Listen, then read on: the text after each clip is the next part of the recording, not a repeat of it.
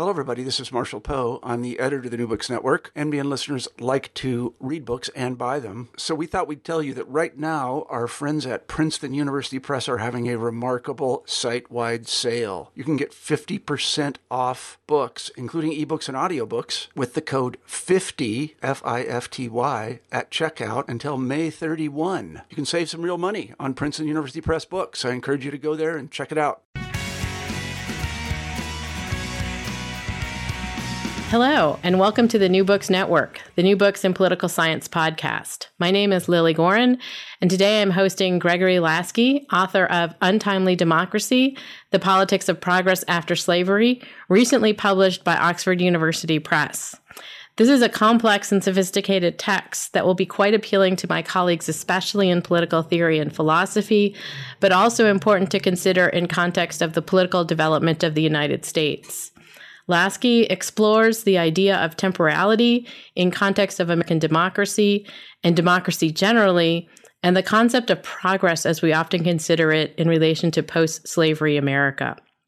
Lasky is approaching these complex theoretical considerations through post-Civil War writers like Stephen Crane, Pauline Hopkins, W.E.B. Du Bois, and Frederick Douglass, among others. The thrust of this exploration is to reposition, in a sense, the concept of racial progress and the quest for liberty, recasting our often embedded national myth surrounding the arc of justice bending in a direction towards justice. Lasky's examination is multi-layered and examines these written and rhetorical works, especially within an analysis that questions our understanding of time, memory, recollection, and progress as a forward-only moving trajectory. But I will also ask him to explain his thesis and his work a bit more as we discuss the aptly titled Untimely Democracy. But first, I would like to ask Greg Lasky to tell us a little bit about himself and how he came to this project. Good morning, Greg. Good morning, Lily. Thank you for having me. I'm delighted to be part of this podcast. I love the New Books Network. My pleasure. So I am an assistant professor of English at the United States Air Force Academy, and I'm currently on a visiting faculty appointment at Carnegie Mellon University in Pittsburgh, my hometown. And so I am thrilled to be there. I did my PhD in English, focusing on American and African American literature at Northwestern University.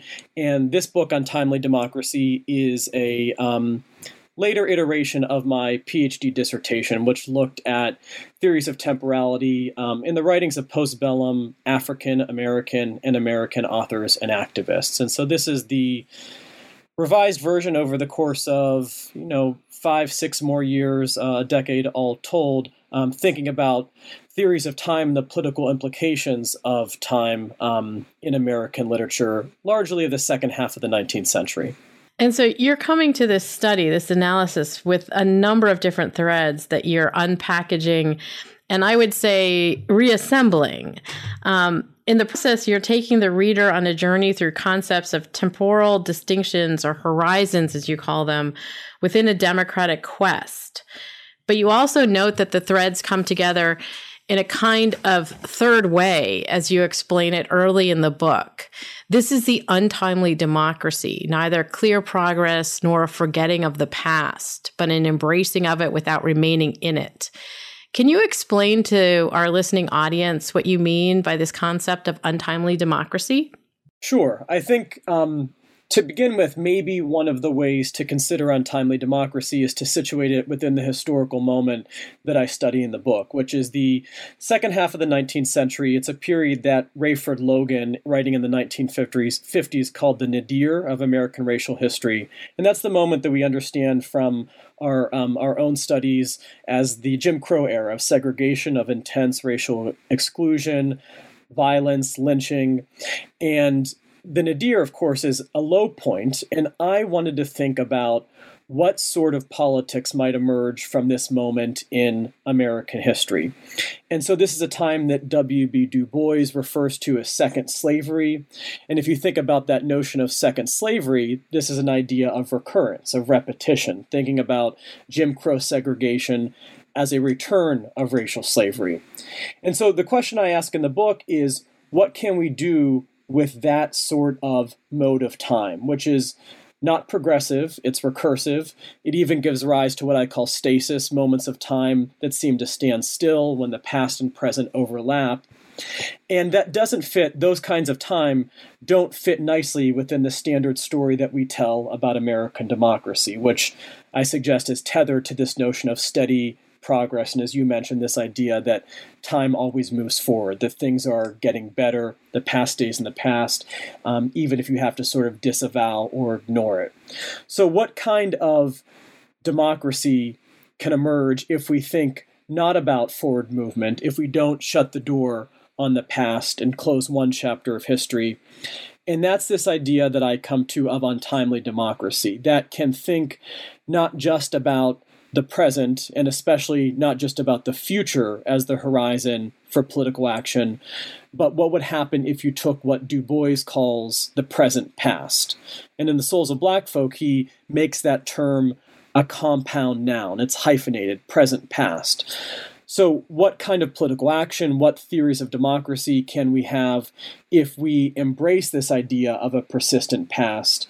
And how would that change the story of the narrative of American democracy that we tell? And so you pay particular attention to the post period through to the turn of the century, as you note, also highlighting the impact that aspects of industrialization were having on citizens by providing train schedules and these sort of small aspects of life that sort of moved our thinking as individuals, as citizens, as beings on Earth, to more contemporary understandings of time.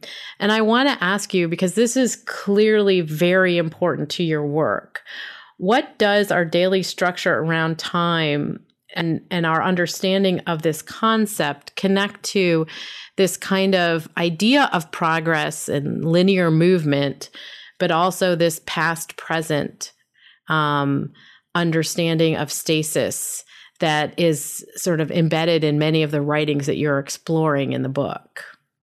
Yeah, I mean, I think one of the ways to consider time is just in our daily lives is that it's very hard not to think about it in a linear, progressive fashion, right? You think about calendars, clocks, appointments. There's always a sense that time is moving forward, or you're thinking about the next agenda item, even though in other aspects of our lives, there's lots of emphasis on recursive time or nonlinear modes. Think about memory. You might be in one meeting and be thinking about something that happened at home earlier or last night. And so the second half of the 19th century is a time when there was a sort of official sanction given to that notion of temporality as linear and progressive. One of the things I talk about in the book is standard railway time, which is tied up with the regulation and really the making the same of time concepts across the nation. But this is also a moment where historians have noted that public clocks become important. And so this idea of timeliness and citizenship get connected in an important way at this era in history. I'd say from the perspective of race, progress after the Civil War and after slavery is also really tied up to a progressive notion of time. So one of the sort of kinds of texts that appears quite regularly in the postbellum moment are racial progress tracts. And so there are books called The Progress of the Race, and what they're wanting to do is demonstrate African-American achievement. And from one aspect, we can find that totally necessary and understandable to combat the racist notions that were continued to be that were continually perpetuated even after legal emancipation. And so there was an attempt to think about how many Black doctors there were, how different life was for Black Americans before and after slavery.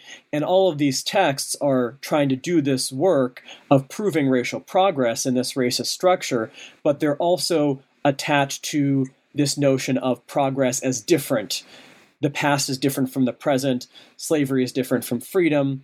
And of course, in one way it is, but in other ways, some of the writers and activists that I'm thinking about are finding it important to contest that notion of time. And as I said a moment ago, this idea of timeliness and citizenship, these two things are incredibly tightly interwoven, so much so that Presidents Grant, Rutherford B. Hayes, in their inaugural addresses in the late 1800s, they're explicitly saying it's time to put the past of slavery away. And this gets taken up by Black leaders like Booker T. Washington. And so the tension for the writers that I'm thinking about is, how do you maintain a commitment to progress as a goal without then acceding to a progressive time in the same way? And that's the central tension in what you're looking at in terms of the host of writers that you're exploring in the book. And that's also, I think, really important to think about from the side of political theorists who are, again, sort of trying to work on this concept of democracy and citizenship and different understandings for obviously different people. I mean, I have this conversation with my students when we talk about the end of the Civil War, and suddenly people were no longer slaves. They were people. And in a blink of an eye. But what does that actually mean? And I found your work really exciting to think about, because you go into this question of what did it actually mean, and how did it shape, and how did people think about it. So I wanted to ask you about sort of moving through this concept of time and temporality.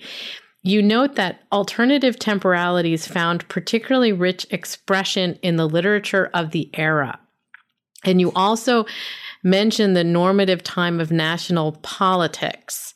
Can you explain sort of why the sort of literature of the era was useful and a place for a kind of exploring these sort of complex tensions? One way to consider what the work of literature does, the political work of literature, is that it gives an alternative way to imagine the present. And you could also extend that to an alternative way of imagining the past or the future. And so I think a lot of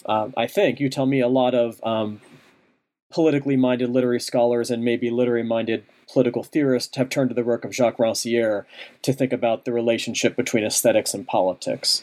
And his notion is that this central idea of these two spheres, aesthetics and politics, are inextricably intertwined. They're doing the same work. And so someone who does 19th century American literary studies, a professor at Penn State named Chris Castigula, has a book that is about the practices of hope and how does literature enable imagining possibilities that may not be material in a certain moment, but literature may enable the making material of those possibilities. And so I would say that the writers I'm looking at are turning to literature, and I even define that more broadly as narrative. It may be letter writing, it may be autobiographical writing, but it's really about narrating the relationship between past, present, and future. How, in the form of writing, do you structure those three temporal domains? Is it past, present, future in that linear progressive mode, or is it, for someone like Du Bois or Frederick Douglass,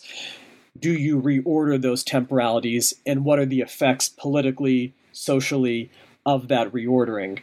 And so the other thing I should mention is that a moment ago I said that this idea of the normative time of national politics is indebted to linear and progressive temporality. And I would say that even within the African American writers and thinkers and leaders of this moment, this idea of untimely democracy is anomalous. So probably Booker T. Washington, someone like Alexander Crummell, some of the central postbellum political leaders who are African American are very much also invested in this idea of linear progressive time.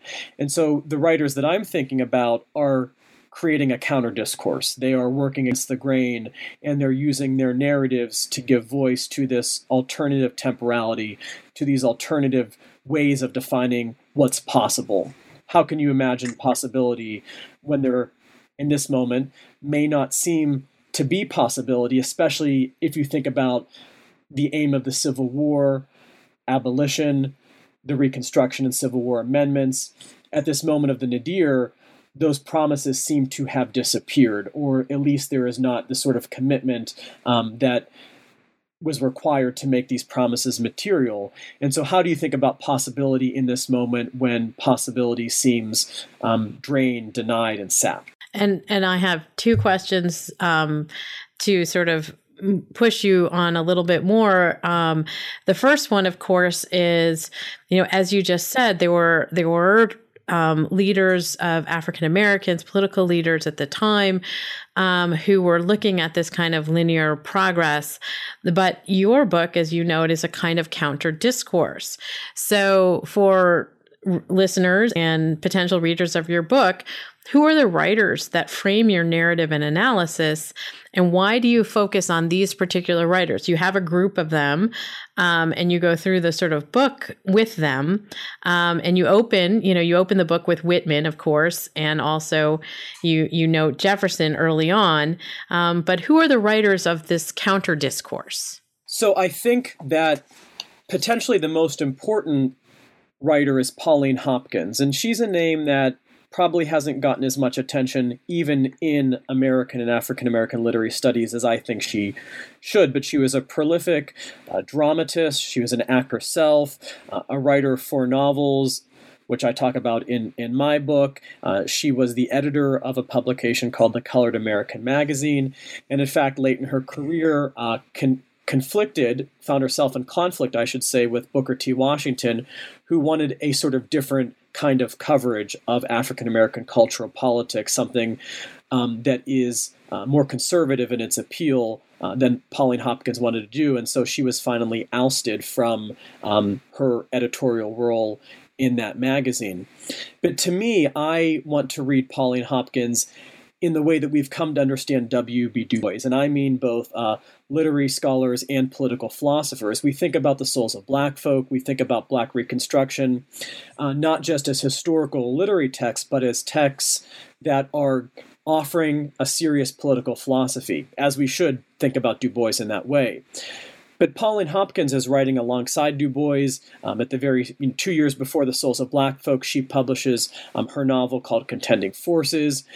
And we have yet to understand her work as a serious political philosophy, and I think we should, because essentially what she is confronting is, as abolitionist fervor fades, and especially in the postbellum moment when the support of the North in respect to lynching and problems confronting Black Americans very urgently in the South starts to fade, she is trying to understand, how do we consider the relationship not just between North and South, but between past and present.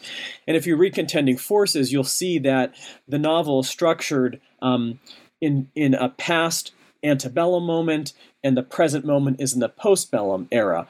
But the whole work of the novel is to collapse the differences between characters and through the plot of these two moments. And so for me, this question is, what happens when you have the overlap between past and present, almost to the degree that it's impossible in some ways to distinguish the differences between them? And that's essentially what Hopkins asserts in the preface to her novel. She says that the difference between past and present, the difference between slavery and freedom, is so slight as to be scarcely worth mentioning. And that's a sort of arresting assertion if you think about it from a political philosophical perspective. How do you consider not just progress, but to go back to the narrative of American democracy, which is so invested in a break with the past? How do you fit that sort of statement into American democratic theory? And so she is someone who appears at the end of my book, but I think that she is one of the central theorists of untimely democracy. And so I save her for the end because she sort of provides the summa of the study. But before her, I think a little bit about Frederick Douglass and his writings after the Civil War, which we haven't considered as much as some of his more famous antebellum writings. I think about Stephen Crane in the context of discourses of reparation and redress. I consider Sutton Griggs and Charles W. Chestnut and approach them as theorists of untimely democracy by focusing in particular on optimism and pessimism. And then I end the book with a coda that brings these questions of democracy and time into the 20th and 21st centuries by considering Ralph Ellison, Spike Lee, and Barack Obama in the epilogue. And so I wanted to move a little bit from the writers themselves to also what you are talking about as the importance of this political moment, or sort of extended moment. And you note that the turn of the century from the 19th to the 20th century was a kind of inflection point and also as a nadir. And historically, this is a period growing out of the Plessy versus Ferguson decision, as you highlight, and the conclusion of Reconstruction, the advent of Jim Crow, and the constraining of civil rights and liberties, particularly for African Americans.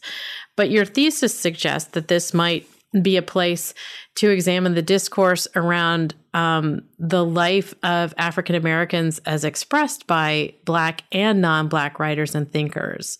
And you dive into this period of political stagnation and you sort of consider it. And I'm really curious as to what it was about this particular period that, you talk about it as a point of stasis, in fact. And what it generated in terms of the discourse around the quest for liberty, if you will.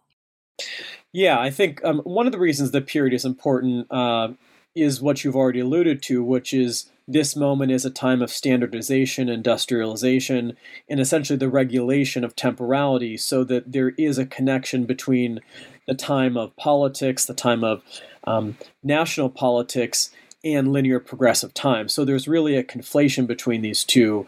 And of course, this happens just at the moment when we have an immediate past that is itself unresolved, which is the past of racial slavery, perpetuated and made new in the structures of Jim Crow. And so the stakes of seeing these two systems, racial slavery on the one hand and Jim Crow segregation on the other, as the same or different, is itself a political question that is quite fraught. And so the national narrative would be to see these two as different. One of the things I talk about is some of the Supreme Court cases, the 1883 civil rights cases, for instance, in which the majority opinion makes an explicit case that post-bellum racial discrimination, keeping someone from lodging at a hotel, for instance, has nothing to do with the history of racial slavery in the United States. And so the official sanction of this temporality that would divide past and present is really important. And that's why this counter-discourse, this counter-narrative in the literature of the era, I think has a special urgency. But I also want to back up and say that as someone who works on 19th century American literary studies, there is a treating of synonymous of the antebellum era with the 19th century as a period.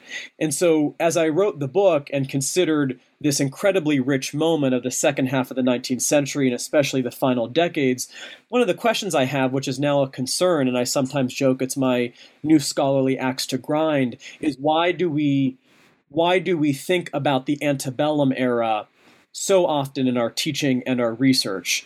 And one of my hypotheses is that there's just a way of thinking about the run-up to the Civil War and abolitionism as more exciting, as more interesting for thinking about aesthetics and politics and theorizing democracy. But what happens with the after? What happens with the post? In this moment, as you mentioned, this is one of decline. It's one of stasis. The famous name given to it, of course, is the nadir, which does not inspire necessarily much political energy or excitement, though I want to change that, I hope, through the book. And I really think that the standard narratives we tell about slavery, abolition, racial progress, democracy change significantly if we consider that this era that we know as the 19th century is much more than just the antebellum moment. And so part of the post-Civil War history is something that I think we need to reclaim and recover, not just because there's so much there in terms of literature and politics, but because what is there should change the way we think about these meta-narratives that we've come to associate with American politics and literature. Democracy, progress are two of the most important key words. And so, I think you're right. I mean, I think that there is this kind of holding on to that, the antebellum period as a sort of rush, through the political events and through the writings of people like Twain, and so forth, that there is the, sort of the Kansas-Nebraska Act and the various sort of events of the time. And then after the war, everything went back to normal in a certain sense, and yet not. but it's complicated, and I think your book goes through the sort of unpacking some of those complications and why we think about them the way we do, which is really what's interesting to me, is getting at why we do think about them. What are we connected to as citizens and as keepers of our history? Why do we want to have that kind of faith? Obviously, we want to see this line of progress. So I would ask you then, as you talk about it in your book, you explain that you're weaving together the idea of race, of democracy, and of temporality, which aren't necessarily things that are always combined. And so I'm curious also in terms of your analysis and the writers that you're exploring. What do you mean by democracy here? And what do you mean by its connection to temporality and race? Yes. So what I mean by democracy is liberty and equality. And a lot of great political work recently, I'm thinking about Danielle Allen's Our Declaration, has asked us to reconsider the relationship between liberty and equality, not just as antagonistic, but as mutually supporting and mutually necessary. And I would say that in Untimely Democracy, I am asking what happens if we add a third term to this basic grammar of American democracy. So not just liberty and equality, but also temporality. What happens when we realize that these two terms that constitute our definition of democracy don't exist in a neutral space with respect to time? That liberty and equality, the project of seeking democracy and gaining these ends, exists in a sort of time, and probably too often, I think, when we talk about democracy, we tend to make time neutral. We bracket it. Or rather than bracketing it, we just assume that a linear progressive idea of time is sort of the norm, and it becomes almost invisible, and it has a sort of privilege. And in the book, then, I try to think about what would happen if you place the struggle for democracy in this one historical period as a case study within time. And one of the things you recognize, I think, that, first of all, you have to pluralize your idea of what time is. You have this contest in the postbellum period between the standard normative linear progressive time and these other temporalities, which are tied up with questions of memory, with the afterlife of slavery, with the static time that someone like Pauline Hopkins theorizes when she erases distinctions between an act of lynching after Civil War and racial slavery in the antebellum period.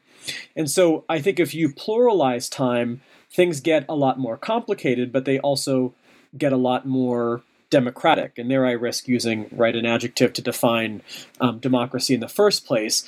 But if you think about one of the goals of democratic politics is inclusion, then I do think you have to consider that not every narrative of time serves every citizen equally. And people like Sheldon Wolin and Bonnie Honig in political philosophy have thought about these questions in important ways. And so my task in the book is to try to bring this conversation about democracy and this conversation about time into dialogue, and to look at it through a lens and a moment that, as I have mentioned earlier, hasn't really been considered, but is incredibly rich for bringing these three key words together. And I hope that what I have done is try to elevate the voices of these authors and activists and make them theorists of democracy. And that's where I get this notion in the title of my book of Untimely Democracy. And so I think that the question is really fascinating, and you're sort of on trying to untangle parts of it in the book is really helpful in terms of bringing forward authors who are, as you note, not necessarily considered when we think about authors from the 1800s or the 1900s. But interestingly, you begin with Jefferson, as we all do, of course. Yeah. Jefferson and Du Bois. So I asked to some degree, why is this the starting point? Yes, no, it's an excellent question. And it's one that I really thought about, particularly also because, as you noted, I begin with Whitman. And so for a book, I begin with Whitman in my introduction and then move on to Jefferson and Du Bois. And one of the worries I had is, in a study that is trying to use these mostly Black writers to theorize democracy, why begin essentially with these white voices? I think in the case of Jefferson, I use him because he really is in dialogue with W.B. Du Bois across time and across historical progression. And I think for me, Jefferson is so important to what I refer to as the standard narrative of American democracy. Jefferson is so aware of all the tensions, as we know from reading Notes on the State of Virginia, between an American democracy committed to slavery and the idea of striving for a project of equality and liberty. And as we know, right, the way he solves that is essentially by excising the Black population from the United States. And I think that excision is part of his commitment to progress, right? In my reading, Jefferson's version of democracy can't be extricated from progressive time, right? That much like those of his era, this idea of a better future and that the past receding into the past is so shot through their thinking and writing. And I read Jefferson in dialogue with Du Bois as someone, Du Bois in this case, who necessarily is living in the era that Jefferson did not have to live in, but also potentially could not imagine. So what happens when in Du Bois's The Souls of Black Folk, you have this phrase, the second slavery, right? This is not something that Jefferson's theory of democracy can respond to easily. And so it was important for me to bring Jefferson and Du Bois into dialogue at the beginning of the book, also because I think that both of them don't necessarily succeed in answering this question of what democracy can do with non-productive modes of time. Du Bois thinks through this question in his characteristically brilliant way. I think that by the ends of Souls of Black Folk, he doesn't necessarily have an answer. And so I begin the book by setting up this problem with Jefferson representing the sort of standard linear progress narrative of democracy, Du Bois questioning it, Du Bois recognizing that narrative cannot serve African Americans in his moment, but not really coming up with a different narrative. And so you have to wait to the end of the book in my chapter on Hopkins, where I think she tries to reconcile this idea of a commitment to progress and a commitment to democracy that doesn't have to accept progressive time. And I think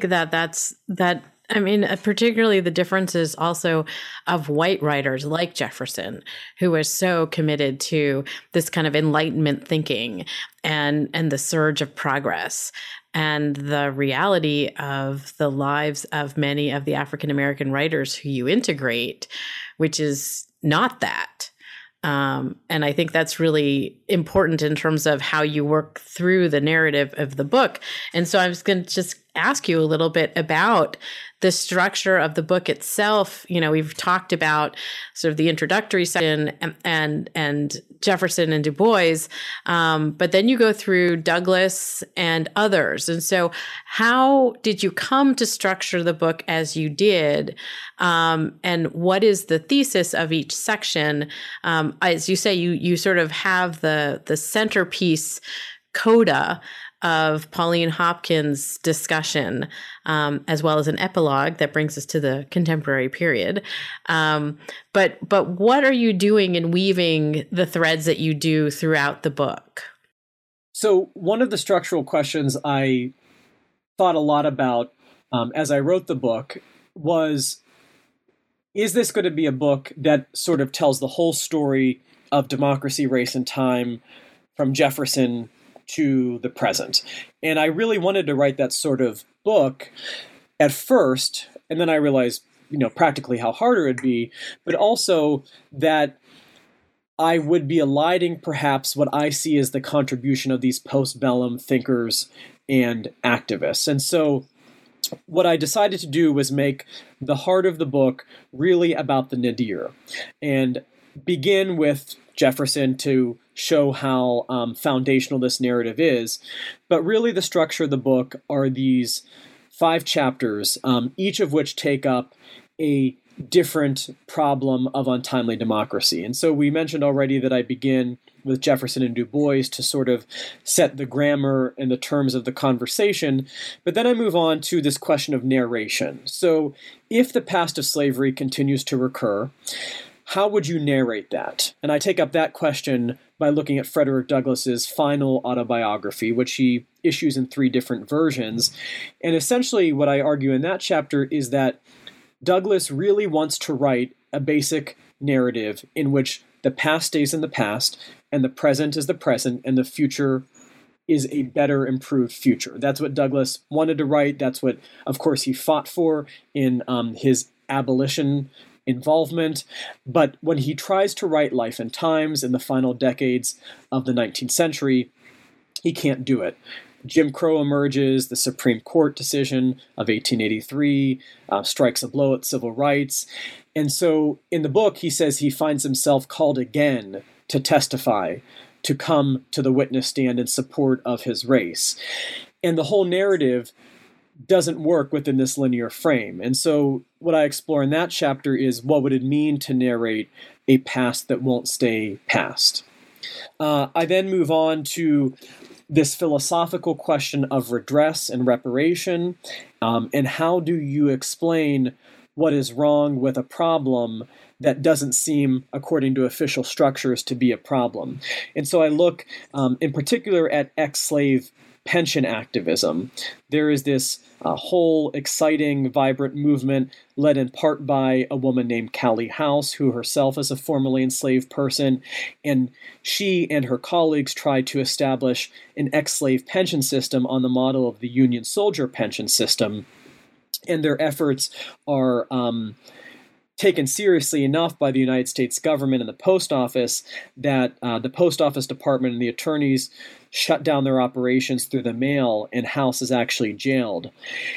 I read that movement in relation to Stephen Crane, a white author who we haven't really thought about as politically progressive at all, but he writes this striking narrative called The Monster in 1898, which is about a black character who is not enslaved. The novella is set in the North, but all of the trappings of racial servitude are part of the novel. And so I think about that as a philosophical meditation on trying to repair and redress a problem that for many seems no longer to be a problem. I then move on to a chapter on questions of optimism and pessimism, and I think about that pervasive discourse which is racialized in this moment, in which one would have to be racially optimistic to support this idea of an inclusive democracy, an integrated democracy with African Americans at the center, and then pessimism, which becomes a sort of deterministic narrative that serves racist ends, essentially this Jim Crow idea that African Americans were regressing and disappearing and couldn't be fully integrated citizens. I take that up by looking at 2 authors, Sutton Griggs and Charles Chestnut, who contest that binary between optimism and pessimism in this moment, and theorize new ways of thinking about failure, hope, and possibility through their novels. I end the core section of the study with the chapter on Pauline Hopkins, who, as we talked about a few moments ago, really becomes the central political theorist of Untimely Democracy by bringing together all the threads of the book. And as I suggest, for me, becomes sort of the Du Bois of Untimely Democracy. If Du Bois has given us these crucial notions of the veil and double consciousness, I want us to understand Hopkins as doing the same by rethinking that standard notion of progress, beginning with Jefferson, as requiring a break with the past. For Hopkins, progress is the goal, but a progressive course, a timeline of past first, present, and future last, need not be the way to achieve progress, and in fact, it may not be the best way. And then I conclude, as you mentioned, with an epilogue that brings these questions to the present and thinks about the famous speech on race that Barack Obama gives